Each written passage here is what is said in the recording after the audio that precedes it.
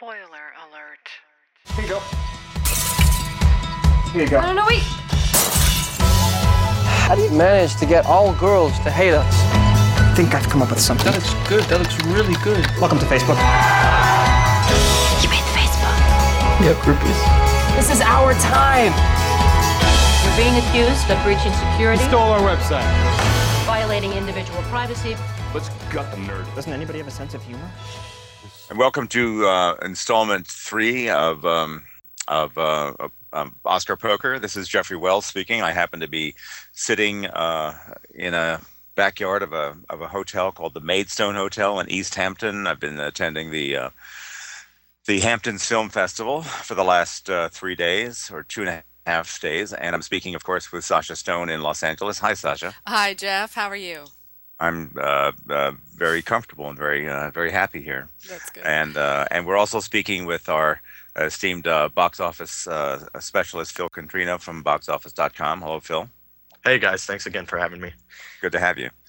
So our leadoff topic, it seems, for a Sunday is the somewhat not somewhat surprising, but mildly surprising triumph of the Social Network for a second weekend in a row, after there having been, Phil, and this is your area, of course, there having been indications earlier this week that perhaps Secretariat, the kind of populist, emotional movie, horse racing, everybody loves a good horse race, that might be the movie that surged ahead. And in fact, you were telling me that.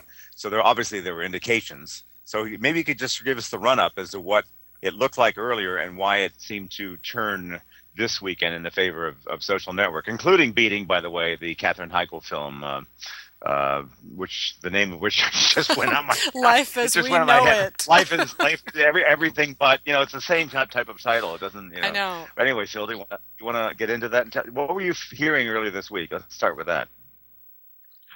Yeah, I mean, we knew early on in the week that this was going to be a close race. I mean, our predictions were that the films were going to land within a million of each other. It ended up being a little more spread out than that.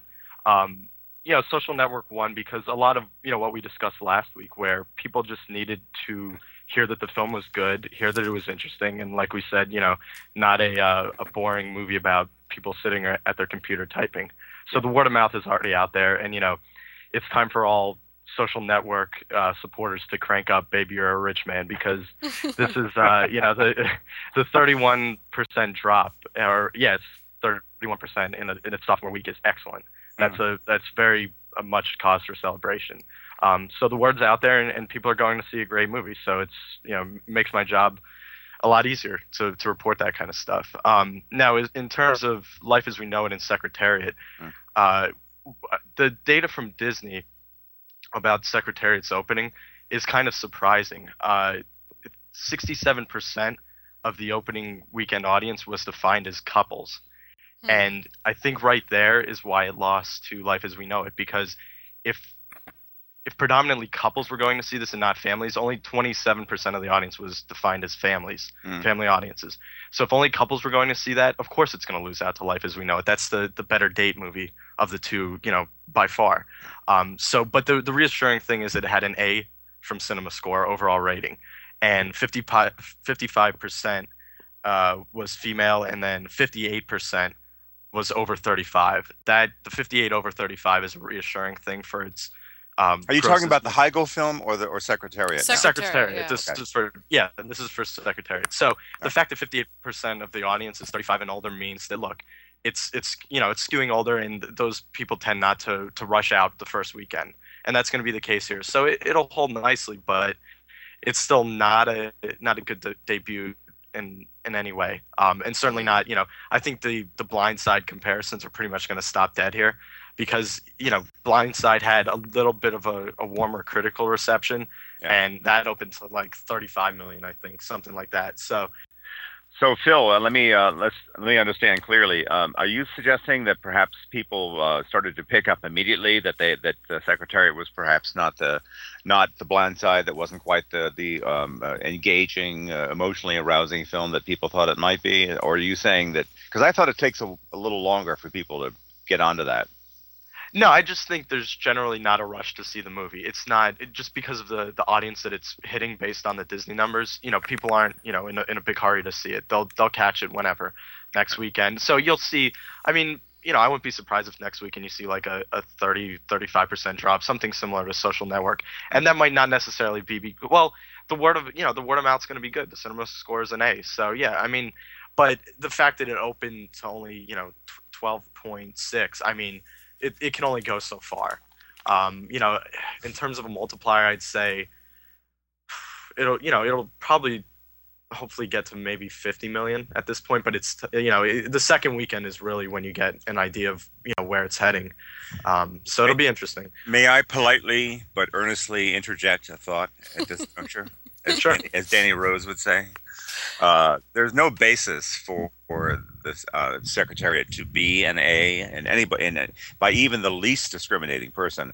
It's a very, very tidy and unambitious and very kind of conservative-minded film. Not just in terms of the undercurrent about white America and the whole picket fence current that Andrew O'Hare was speaking of, but it really is not. It's a nice B in my mind. It's not an A. So I don't understand why people were like, in other words, they were saying really great, right? That's what an A means, right? Yeah. And it's a satisfying film. I mean, I'm sorry to say, but it is. It's satisfying. When you're asking someone walking out of a theater if they loved a movie or not, they're not going to give you necessarily a critic's take. I mean, they're just going to say, did I enjoy the movie? Yeah, I enjoyed it. That's an A, right? Yeah, okay. So, but what you're saying, Phil, is that it did not draw anybody in the 18 to 25 crowd, and that those are the big money makers. Is that right? Because I won't even say 18 to 25. I'd say the family crowd. I mean, like I said, only 27% family audiences, and I thought it would be a lot higher than that. Yeah. So, maybe parents just aren't seeing this as something. Maybe they think it's too dry and too too boring for the kids. You know what I mean? That's it. The first of Scott Glenn. But the only thing they were advertising was the horse and the horse race. That's why I'm surprised more people didn't turn out for it, because to me, I think that's exciting. Just seeing the image of Secretariat, they didn't really advertise all the boring stuff that's in the movie. It was more about just the horse and the race. So I am kind of surprised that it didn't do better. Yeah, we are too, for sure. Could I also interject a thought about the Katherine Heigl film, just for a second, while we're all talking? Yes, please. Now, what is the single hoariest cliche that any relationship movie can possibly have? Pretty much every relationship movie of any interest or distinction, since at least going back to The African Queen some 60 years ago, which is that they meet and they don't like each other. Mm-hmm. The guy is either vulgar or he's stuck up, or he's he's got some majorly objectionable quality, and the woman can't stand him. And that, of course, is the tip-off that they're going to be madly attracted to each other, or in fact already are madly attracted to each other. And it's just a matter of somewhere in the second act, end of second act, they're going to realize they're going to give up all this hostility and realize that they really care for each other. And then the beginning of third act, something's going to go wrong that threatens their wonderful relationship, and then they're going to get it together. It's going to work out at the end. They all do the same thing, and I was amazed, really astonished, that year after year they do the same thing over and over. Well, listen, there's a reason McDonald's continues to sell hamburgers. People know what they're going to get, right, Phil? They're walking into a predetermined formula that works, right? It's boy meets girl, boy loses girl, boy gets girl back. It's the formula they're selling, wouldn't you say? Yeah, absolutely. Yeah. I mean, it's a comfortable date movie, and that's what people want. They want an easy choice on a Friday night. They want to be bored. They want to see the same thing. They want to see hostility turns into passion and amour. What they want is they know that they're going to get a happy ending, so they're going in for that rush of they all live happily ever after. I mean, what has changed in the last 80 years? Nothing. It's always been that way. But what makes you really feel the current of a love affair? As Sidney Pollack said, happy endings are banal. The interesting love story endings are the ones in which they don't quite work out. And it's that sense of if only it could have been. I've never felt good about a happy ending where everybody's kissing and being and happy and off into a golden sunset, except once when I saw Something Like It Hot. That's the only happy ending that and that's not. I'm not even sure that's a happy ending. That's kind of a bizarre ending, but. Nobody's perfect. Yeah, that's a great ending. We should take this moment to inform our listeners that Jeff is sitting outside, and so if you hear some rumblings, that's just the wind gently blowing against his microphone. So don't think There's it's... Route 27 cars and occasional trucks, and there are also swans, and there's a big pond on the other side. It's really pretty. It's the most. In fact, this is the quietest moment. The most settled down, kind of meditative moment I've had since I arrived here on Thursday afternoon. So it's beautiful. Yeah, that's lovely. So should we ask? Everybody is here. Yeah. So should we ask Phil what to expect for the box office next weekend? You guys aren't gonna like that. Oh no. You know it comes out next weekend, right? Red, right? Yeah, Red. And then the Jackass 3D. Yeah. Jeff's favorite. Number one. We've already registered our indignation at the idea that those films might make more than Zodiac were, and that's fine. Well, did you guys see the drop for Let Me In? 53%. Oh my God! I'm wow. sorry. Yeah, which is worse than I even expected. So that's Jeff. Keep fighting the good fight there, because it's a movie that deserves to be seen and deserves recognition, but. Yeah, mainstream audiences aren't buying it. But isn't it usually if a film opens as far down as it did? I think, what did it make? 1.9 million for its opening weekend? No, it was like 5.3 million. Well, I guess, I don't know. I can't think of anything good to say, but I still say that it's the responsibility, really the responsibility of people who are, real priests or church members or deacons, whatever you want to call them, that they're really in the faith, to not really let box office performance be the whole determining factor as to whether this film is either award worthy in terms of the critics groups or nominatable. I mean, it's good is good. Something that is strong is strong, and it shouldn't. I understand that the Academy will never understand or agree with what I'm trying to express here, but it really shouldn't be dismissed, at least by people on our end, because people decided that it's not good. Because I think there's a common recognition here that this is a film that it did it right, and it was praised pretty much across the board by almost everyone. So that just has to be said, I think, and repeated. So. Well, yeah, I'm starting to worry about, from a box office perspective, even from the Oscar perspective, about the 10 slots. And last year I liked the 10 nominees because you had smaller films that got in, like An Education and A Serious Man. Yeah. And I'm worried that this year it's going to be all popular entertainment. I think Secretariat still has a very real shot of getting in there, especially if it sticks around. The Town still has a decent shot. I know, Jeff, you hate The Town. And no, I don't know. I don't hate The Town. It was okay, but it was a completely unbelievable relationship, I thought, between Rebecca Hall and Ben Affleck. We've already this with Sasha. Sasha says it doesn't matter because Ben Affleck's very hot looking and he's in great shape. So a woman in a managerial job at a bank would go out and have an affair with this bohunk type guy who speaks in a Boston, working class accent. Okay, fine. I don't understand why that would be. Most women that commit themselves to like really getting along in life and getting good jobs and wearing business suits and all that. And Donna Karan, why would they want to be with a guy like that? I don't get it. But, well, I was just going to say he brings up an intriguing point about the Best Picture lineup, because last year it was a lot half and half, independent, critically acclaimed films, including the one that did win, The Hurt Locker, which made no money at all. Yeah. And was helped along by people like you and people who championed the movie, even though it didn't make any money at the box office, right? So this year it looks like, he's saying that big budget, box office movies are going to dominate the field. I'm just trying to introduce qualitative discussion about the quality of product while we talk about numerical and just quote unquote popular reactions.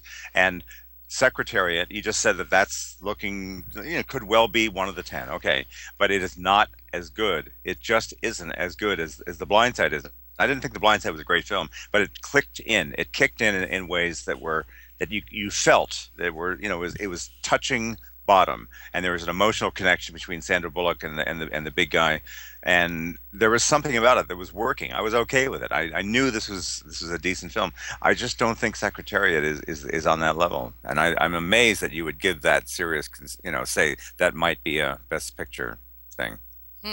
Well, I actually agree with Phil. I think it's going to be. I really did think it was going to take the box office a lot more strongly than it did, so that's a problem for it. But... Well, yeah, can we get on that? Can we use the underwhelming box office performance of Secretariat as a way to dismiss it and throw it out of the, Well, but it might have legs, though. Do you think it'll have legs? Listen, I got to tell you, I'm trying to get this thing going. We're trying to get in it, and Phil. The brilliant Phil Scatrino always stays away from any opinion because he doesn't want to. Right? You feel that it'll interfere with the purity of your. No, I'll tell you. I'll be blunt. I'll be frank. I didn't like it. It bored me to tears. I was not a fan of the movie, but it's going to stick around. It's going to have legs. There's no question about it. It's that kind of a movie that people are going to discover and catch on to, and that's it. There's no question about that. And I think the Academy will have a tough time ignoring it. I mean. The other interesting thing too that I'd like to bring up to you guys is Diane Lane versus Annette Bening possibly for Best Actress. Does that race heat up now? Look, you have to. I think it was Howard Hawks made that famous remark about how a film can be a really good film if it has 3 great scenes and the rest of it is just okay. But if it has 3 great scenes, I think the same idea perhaps applies to a Best Actress or Best Actor. You have to have 3 really good ones that really sink in, and I don't think she has 3. I think she has 2 very good ones, but not 3. Are we talking about Diane Lane, or we are talking about Diane Lane? The first good one is when she talks back and tells the manager who's been disloyal to her and her firm's interest that he's, she's not going to take that kind of disloyalty from an employee. The second one is when she is looking at Secretariat, looks right in his eyes, and just wants to feel if he's ready to really run as hard as he can. Remember that moment when she looks at him? Yeah. That's a good moment, but you need one more like that, and I don't think it's strong enough. I understand that a lot of people disagree, but it's a very good performance. It's just not nominatable, I don't think. I know. Well, there was a brief moment there where I thought if the movie had done what The Blind Side did and it became that popular, then I thought she had a chance of winning. Because Sandra Bullock, that wasn't an exceptional performance. It's just that people liked the character and it was her time to win because she made so much money for Hollywood that year. But it was just everybody was kind of rewarding Sandra Bullock finally. Diane Lane's not really in that same position, and you don't like her character as much as you did because there's not as much at stake. It's just a great horse winning a race. It's not, saving the poor black kid from his, horrible... From being in that bad environment with those homie guys talking about threatening Sandra Bullock. That was clear. He could be part of that milieu, and that would be obviously, you like the kid right away, so you don't want to see that happen. So exactly. That makes sense. And it shows that old Oscar thing of, people tend to vote for the characters they like more than they do vote for the performance. That's maybe 85% of the winners, I would say, fall into that category. So it's just a matter of how much you like and you root for Diane Lane. And I thought it might be that sort of role at first, but I'm starting to get second thoughts now. I don't know. I don't think it's powerful enough. I think she could be nominated, though. Value-wise, I really respected and admired her for telling her very somewhat conservative husband, played by Dylan Walsh, that she, that this is really important and he doesn't get what she's doing and that she really believes in this horse and he wants her to just basically come home. And I really thought that was, what a jerk that guy is. He doesn't want to support her. He doesn't want to be her partner and recognize that she really feels the religion about this horse. And I thought it was so empty and meaningless when he, at the end of the film, towards the end, he says, honey, I think actually I get it and I'm with you now. But that was after the horse started winning. So it was really, really empty, I thought. Yeah, I agree with you on that, totally. This is, I'll tell you, the concentrated, the comfort and the ease that goes with any atmosphere in a very moneyed town as this is. And I'll tell you that I went to the most amazing party yesterday It was in a large estate that was, I believe, owned by the people who are the heirs of the Silver Cup fortune. Wow. Now, Silver Cup, besides bread, I believe, is that also what do they make besides bread? Silver Cup is it's desserts, bakery goods. It's bread stuff, basically, right? Isn't that what it, I'm not really sure. I have to look that up. I'm boring her again. Okay, well, anyway, Silver Cup is a... You are not boring me, Jeff. It's not possible, honestly. There's a... anyway, it was an amazing large estate with the kind of grounds around it that you see only in England, with huge fields of just pure green stretching everywhere, and all the gang was there. Tom Hooper from King's Speech, and Andy Timidor, and Julian Schnabel, and Harvey Weinstein, and just all the filmmakers that had a lot of critics, and it was just lovely, really lovely. Had a great, and it's very, very. It gives you a sense. This is totally false. This is not reality. My reality is. We all know what that is. It's regular. It's being regular. It's being disciplined. It's doing the dishes. That's we have to live with that. But this is like Time Out. It's like a fantasy world. It's really, really beautiful. Oh, it sounds like it. I hadn't even heard of the Hamptons Film Festival really until you started writing about it. Now it looks like I would love to attend that. I mean, it just looks so luxurious, like something out of an F. Scott Fitzgerald novel. But may I say, it's not a good place to raise children. Ah, really? Because I think you have to raise a child so that they understand that there is some adversity to life, and it's not as easy as it seems in this town. I speak from experience as someone who came from a upper middle class Connecticut exurban town called Wilton, and I think that kids that are raised on the street and maybe get a sense that there's you got to protect yourself and be wary of well, you just can't assume that things are going to work out in your favor. Right. And rich communities tend to, I think, instill that notion in kids' heads. And I've seen what happens when people, who've been raised that way, get into their 20s and they say, "How much better am I going to live? I might as well just stay in this wonderful town and just be a townie and just kick back." Yeah, right. Burnout. Yeah. I bet it gets very boring for young people. Which often leads to horrible things like drugs, out of boredom. Yeah, it's true. But, well, Phil, what else can we talk about box office wise? Have we covered this topic? Do you want to get it? What's beyond the double whammy of Jackass and pulling up the calendar now? November 5th, you've got For Colored Girls. I mean, some people lumping that into the Oscar destination. Tyler Perry cannot make a film that I can sit through without cringing. But but he does. His movies make money though, don't they? I mean, I don't make money. I don't think I've ever actually seen a Tyler Perry movie. I'm sort of embarrassed to admit, but I do know that they make money. Isn't that a big story every time? Is how much money his films make? So they're loyal audiences that show up. Yes. Yeah. And there could be a current that comes in that the Academy says, look, this guy's been doing this for a while, making a lot of money. I mean, it looks like a showy kind of, hey Oscar, look at me movie. Right. So we'll see what happens. It is based upon a play that was respected and had a certain cachet. So it was a decent play, definitely a decent play. So if he gets out of the way of the material, and maybe it'll be okay. Who knows? But it looks to me very ham-fisted. It looks. I can just feel that thing that I get from his other films. I'm basing it solely on the fragmentary evidence of the trailer, but I do not have a good feeling about it.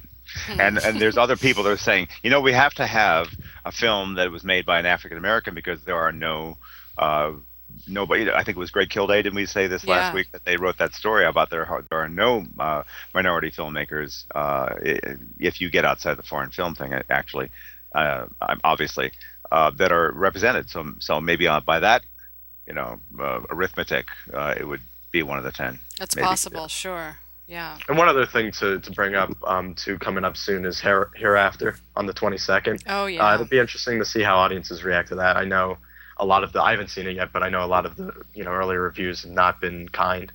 And the trailers are kind of, for lack of a better word, I would say confusing. It's kind of it seems like a movie that's all over the place. So right now we're saying a 14 million opening, and that's based mostly on Matt Damon's drawing power, but he really can't. He has a tough time with movies that don't have "born" in the title. I mean, look at Green Zone; that didn't open strong at all. So, what about interesting? What about that? The way they gave Matt Damon the eyes of a husky. Have you guys noticed that? Well, my daughter said she saw the poster and she just said, "That is the weirdest poster. Is that Matt Damon?" And she just went on and on about how confusing and strange the poster was and off-putting. Like who would want to go see that movie based on the poster? I think that the creative team was probably saying, no, we need to convey that he's got something going on inside him that's extra special, that's perceptive, that's maybe a little bit like an alien almost, but we don't want to overdo it. And there was probably people that said, well, let's just have a little sparkle in his eye. And no, that's not strong enough. I know, let's make his eyes light blue like a husky, like an Alaskan husky, and people will say, something's going on here, no question about that. Well, I don't think, based on the poster and the trailers, I can't imagine that people are going to be heading to the theater in droves to see it, I just can't imagine it, even though I think it's a really good movie. I'm one of the few that actually liked the movie, but... Well, did you see it, Sasha, with a large kind of all-media crowd or something? Where did you see it? With a small group, or what were the circumstances? I actually saw it in one of those, very she screenings, which I never get invited to, but, the kind that they shuttle you in, and all the, Leonard Maltin and, all the respected critics were there, and it was in the really nice theater at Warner Brothers. Usually I'm in the little tiny room up at the top, screening room number 5. This is... screening room number 12. It's the big one, So it was a really nice place to see it. It's sort of my kind of movie anyway, though, because well, I think if we've all been to just see it with a crowd, there's a feeling in the room when people are responding to it, even without them saying it, but you can feel engagement. You can feel kind of a murmur of intrigue or excitement when a film has ended. Maybe a little smattering of applause. The atmosphere at the Toronto Film Festival audience that I saw it with was utterly flat when it ended. It was just like everybody got up and just left. There was just no, hanging around talking about it. There's nobody, chattering about it outside. I think it's going to just die immediately. It's just, and I say this with regret. I say this with mixed feelings because of the great regard that I hold for Clint Eastwood. But I know that you're you in fact, you think it's one of his best, right? So I really do. I think it's one of his most mature stories that doesn't fall back on his usual cliches. I think he was really trying, it reminds me of Letters from Iwo Jima and Flags of Our Fathers, the combination of those two films. He was trying to do something outside of his comfort zone. And I really appreciated that from him, especially at 80 years old. I think as you go through life, as I get older, I'm 45 now, but as I get older, I see that wisdom is a valuable thing. And too often in our culture, we're putting so much onto these young people who don't yet have wisdom. And so they're the main force at the box office. Well, here comes a movie that is by an older person who has wisdom of life and is talking about the tough questions, mortality and death and mourning. And, so I appreciate that as an older person because it's something I can chew on intellectually. It's not an easy, entertaining movie, but I appreciated what he was trying to do. And I didn't think it was bad. I, cried all the way through it and, I reacted strongly to it. So, but I'm so wrong about the box office, Phil. I can't tell you because last week, remember, I really thought Secretariat was just going to, break the bank. So I'm refusing to ever predict box office anymore. It was a valiant effort. I smiled and, if I was there, I would have, pat you on the head and said, nice job. But, it's tough. And especially with, My Salt to Take. That was, we've picked up the vibe that, based on how Let Me In Case 39 did that. Yeah. People are waiting for Paranormal Activity and Saw 3D. The horror junkies are, Yeah.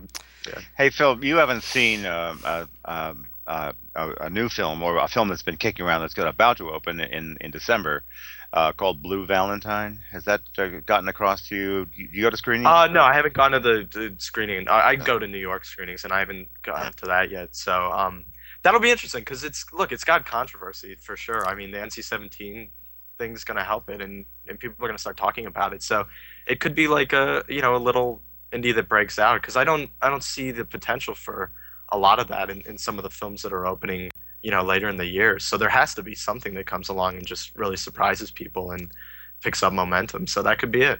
It really has something. I don't know. It's and I tried to confess to this in a piece I wrote this morning, that sometimes when you see a film in, say, the 5th or the 6th day of a film festival, right, like Sundance, you're going 17, 18 hours a day, and that's not an exaggeration. I really mean 17 or 18, including running around and going to this. So what happens is that you get a little cranky, you get a little testy after about 4 or 5, 6 days, and if something rubs you a little bit the wrong way, as some of Ryan Gosling's performance did, you tend to go with that feeling. And I'll tell you, I saw it well rested, and it's been shortened somewhat. Some of what was in the film in January, I think, Sasha, you saw it at Cannes, so it may have been trimmed by then. But I know that the old Harvey Weinstein, we have to cut it down aesthetic was applied here. Harvey Scissorhands. But this time, I think it really worked, because I don't know how to explain it other than that. It is a better film than I initially understood or realized.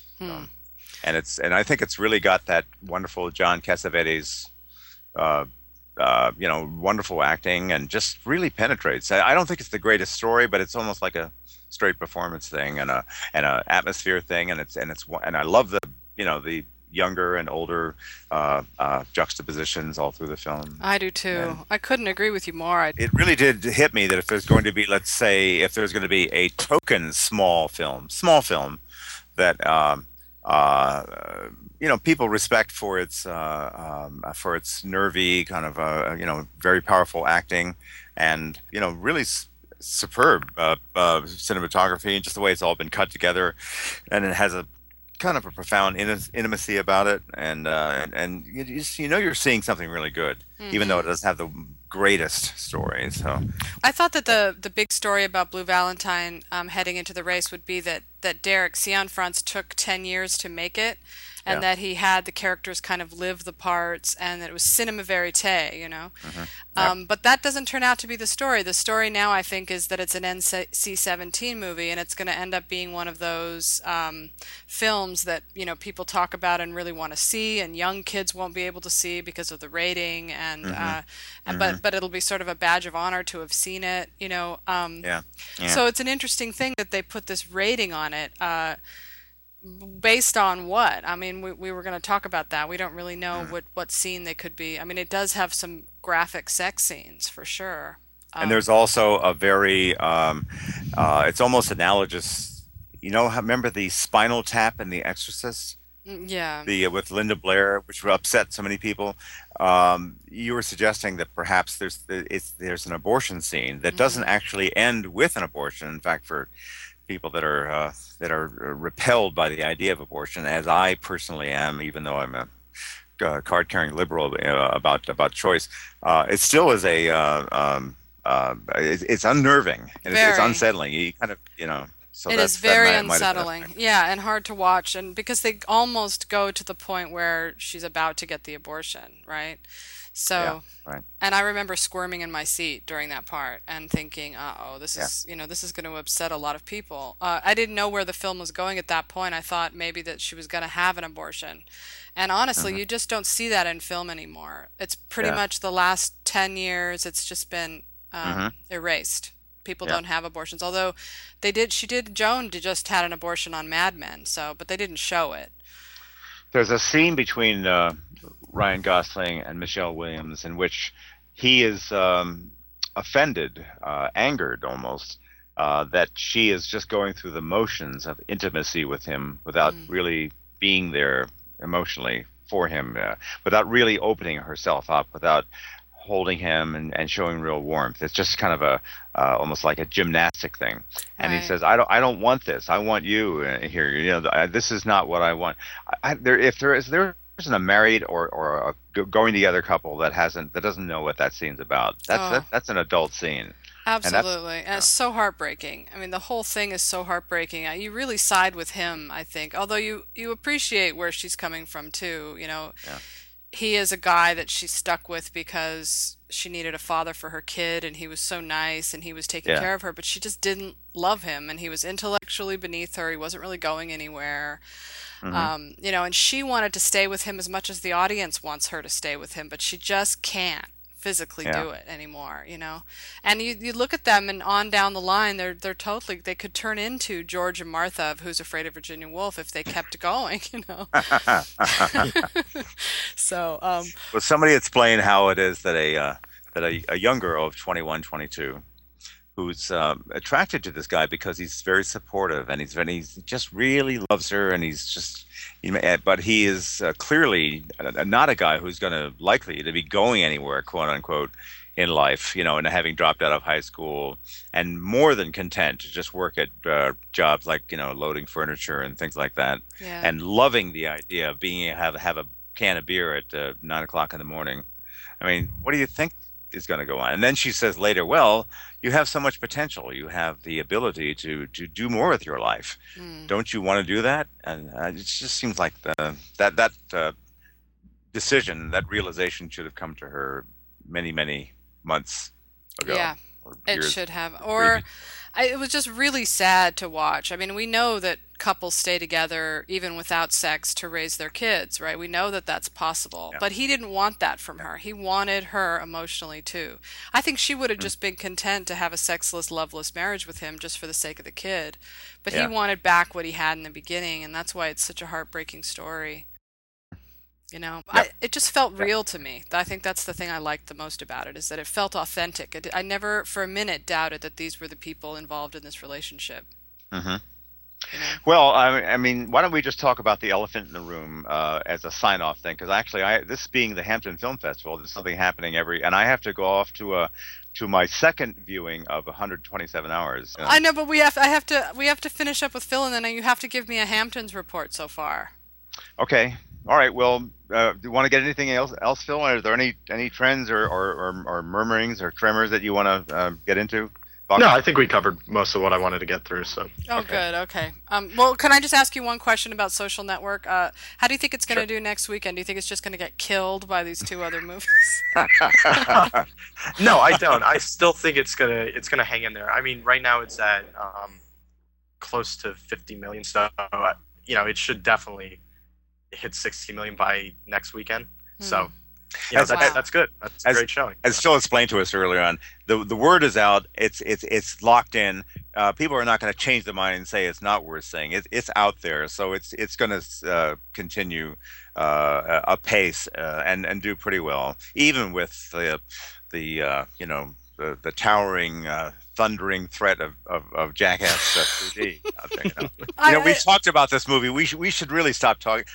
Sasha, you and I have to see Jackass 3D sometime this week. Phil, I just want to say thanks again. Your analysis and the way you put it very concisely is really a pleasure, and it's really nice having you join us on these things. So thanks again, man. Yeah, appreciate it. Yeah, thanks, guys. The pleasure's all mine. Take care. So we're going to do I'll just tell you what the Hamptons Festival has been like. Okay. Which is basically it's one small theater in the little village of East Hampton, which is by far the most expansive of all the towns in this region of Eastern Long Island. Mm-hmm. And it's just a little tiny plex with not big theaters, and everybody's kind of trying to get into these hot films. Like Black Swan is showing in a theater tonight that's maybe 140, 150 seats, something like that. Wow. So it's not much of an opportunity. It may be 180, but it's not a big theater. They're all kind of on the smaller side. So, but socially and the films they're showing Barney's version. They're showing The King's Speech. As I mentioned, Tom Hooper is here. They're showing Black Swan, as I just mentioned. 127 Hours, Blue Valentine, which Fair Game, the Doug Liman, superb Doug Liman film that I've seen twice now. Yeah.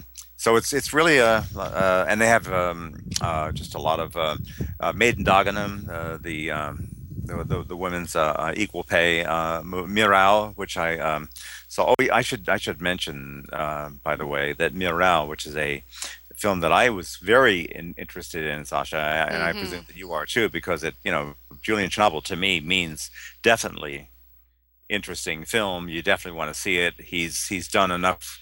Almost all good work. I mean, what's he done that's really been a wipeout? Nothing, really. Right. No, he's a very good director. You didn't, by any chance, happen to see his documentary about Lou Reed's Berlin album that he did? Yeah, I did see that. What did you think of that? I thought it was wonderful, but I'm a huge Lou Reed fan. What I was curious about this movie was that I wanted to ask you two things. I wanted to ask you if you really think that what I think, which is the Hamptons and the Santa Barbara Film Festivals are really designed for targeting places where Academy voters live. Yes, that's very true. It's true, right? Because otherwise, why would so many big names show up at these festivals, It's the premier festival for people that are in the film industry and surrounding industries.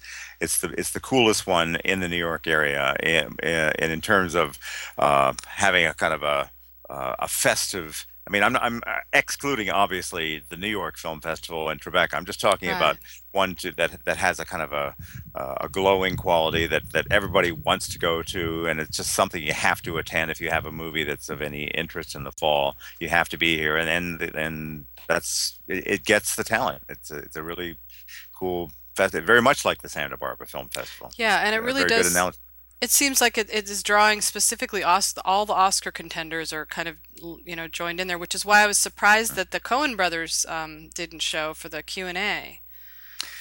I don't know what the deal was, but I know that they were here for a Ben Barinholtz tribute that happened last night in Montauk. Not all of the events were happening in East Hampton. You have to drive to Sag Harbor or to Montauk. There was a thing for James Franco yesterday in Sag Harbor. All my life I've been envisioning what Sag Harbor. I've never actually been there. It's really a wonderful little, the marina itself with all the beautiful sailboats and everything. It's really, really glad I finally did that. So but it's really quite a thing. So if you can get yourself out here someday. Yeah, for really that. I might do it. I might try to. It sounds really great. But then, back to Miral. So is Frida Pinto? I think she's got, is it an Oscar role for her? Well, here's the two interruptions are this. She's playing a fairly good part if you look at it in terms of the bare bone, which is a young woman awakening to feeling political anger and wanting to do more than just quote unquote get ahead in life, but she feels a genuine rage about the way Palestinians have been treated, about the raw deal that she feels they have been getting. And so that's pretty good material as far as but she has an opaque quality about her. I think she's almost so devastatingly beautiful. Those eyes are they're transporting. Yeah. And her face is perfect symmetry itself. So something gets in the way of. She tries to act. She's not. I'm not calling her, an actress who's not very good. But there's just something that kind of blocks it out. I don't know what it is, but she's. And the second thing is that she very closely resembles the author of the book that the movie was based upon, which is the key reason that Julian Schnabel cast her. But the inescapable feeling is that there is a look to her face. Just genetically, she looks like someone who hails from India. She does not look like a Palestinian. Everybody else in the film, let's put it this way, they're either Israeli or they're Palestinian, and nobody looks like her. She looks like she's some genetic hybrid of some sort. She doesn't look right, so I'm afraid it's a problem. It doesn't really. It's not a It just doesn't work. And I thought perhaps that the way he shoots it is not. It feels scattered. It doesn't. It feels disconnected. I was just I was so upset personally. I don't know, I'm a softie at heart. I got very, very upset for him because I'm such an admirer of his other films. I Right. just didn't know what to say, and it was doubly difficult for me because he was standing in the back of the theater, Mm. and there's only one way out of there, and I didn't want to stay for the queue because again, it was that the after. Climate, the atmosphere in the theater was really flat. I mean, nobody was even clapping lightly, and it just was clear that it had not worked, and people Oh. didn't seem to. Well, it must have been then So for them not to have reacted that way with him in the room. That must have been hard because usually when a filmmaker is there, even when I saw The Lovely Bones, the filmmakers, yeah, Susan Sarandon was there, and even that the applause was very light in the theater. But there was still really, applause. Yeah, there was light applause. because that was the first Peter Jackson film that I found a place in my head for it. I mean, I understood. I felt that there was a reason for the visions of whatever you want to call it. That she wasn't in heaven, but she was in a kind of an in between place, Hmm. and it was they were projections of her own sensibility, her own dreams about what she might envision as a place, an afterlife of sorts. So I didn't have a problem with what he did. I felt that it was okay from because he was using her own personality, that young girl, and Right. I thought it was all right. So I, I didn't I have agree a with big you. problem No, with it. I didn't either. I was one of the few that was kind of championing the movie, but it did sort of across the board bomb. And other than, the few of us that did kind of like it, Mm, yeah. it bombed. And the audience, you could tell they didn't like the movie at the screening I saw, but even because the filmmakers were there, they felt obligated to applaud anyway. But you could Mm, tell, you could sense in the room that they didn't exactly like it. But mm. I was just wondering with Julian Schnabel there and it being in a small theater and then people aren't really applauding, that must have felt kind of awkward. And doubly awkward because in that really wonderful party that I went to yesterday afternoon, uh, um, you know, um, I guess if I were a tougher person, I would just go up and talk to him and tell him I'm sorry I didn't, but what you do is this dance. You kind of don't want to go in his vicinity just in case he gives you a dirty look Mm. or you give him a guilty look. But I didn't want to. It was uncomfortable. Oh I was dear. sorry. Yeah. Gosh. So how would you say, would you rate it as just a bad movie or would you say it just doesn't work, but there are some good things about it? Let me tell you, it got to the point that I was thinking, all right, this is not working, but I've got to focus and try and get into some things that do work, so at least Mm. I can exhibit, for the sake of politeness, if just nothing more than politeness, some genuine enthusiasm for some aspects. And I really didn't like anything about Oh it. dear. Yeah. Not even Frida Pinto. Frida Pinto's beauty, you're saying, was a hindrance in this case because she didn't look authentic to the film. She doesn't look like a true person of the region. There's just the Mm. way her genes seem to be from Mumbai and not from from the West Bank in former Palestine. So it just doesn't. You just don't believe it. And I know that she physically resembles the author of the book, and there's no disputing that. But it just doesn't feel right. So I don't know what to say. What would have been interesting also? There's something really. Do you remember the feeling that we all got when we were watching Memoirs of a Geisha? Mm-hmm. Yeah. This, everybody's speaking English. It really is wrong to. I know that Julian Schnabel had everybody speak English in Before Nightfall, which is I think his masterwork. Right. But for whatever reason, that wasn't a problem there because they were all speaking Spanish accented English in Cuba. Mm. But I didn't have somehow that went down. It didn't create a hiccup for me, and it just doesn't feel right that everybody is speaking English with Israeli or Palestinian accents. It just doesn't feel right. It doesn't Yeah. feel genuine. Hmm. You can tell that they're not speaking their native tongue, and you ask, well, why are they not speaking their native tongue? Because it's meant for an English language audience that doesn't like to read subtitles. That's just not. And I would have loved it if there had been at least in the native tongue. Then I would have. There's something about that syndrome when you're reading subtitles that feels more genuine on some level. So. Yeah, I agree with you. It's a shame because I thought the story was really interesting. Just sight unseen, I thought it sounded like it would have made a great movie with him as the director, and I thought she could kind of pull it off maybe. Right. But that's a drag, and there's nothing worse than being in that position at a small film festival and being a publicist and having to sell a movie that isn't working. That must be, I can't even imagine how hard that would be. Well, anyway, I tried to. The only thing I could think of that was a positive is that everything in life is transitional. Nothing is for here permanently. Mm-hmm. And if you don't make a great film and you've made good or near great films before, it'll come again. It's just one thing. It's nothing to get that upset about. Right. Just right. Move on. Go on to the next. So what's next for you? You're about to go see 127 Hours again. Well, I've actually missed the beginning of 127 Hours. Oh, but that's shit. okay because I've already seen it. It started at 4:30, and it's okay. I can perhaps get myself in, or just show up for the whatever Q&A they're going to have.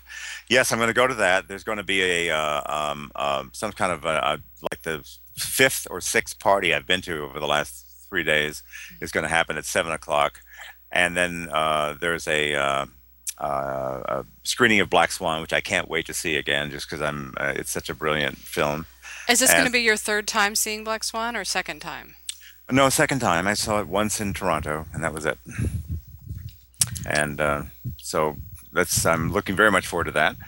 And then driving back to Manhattan, crack of dawn tomorrow morning. Wow, what a busy weekend.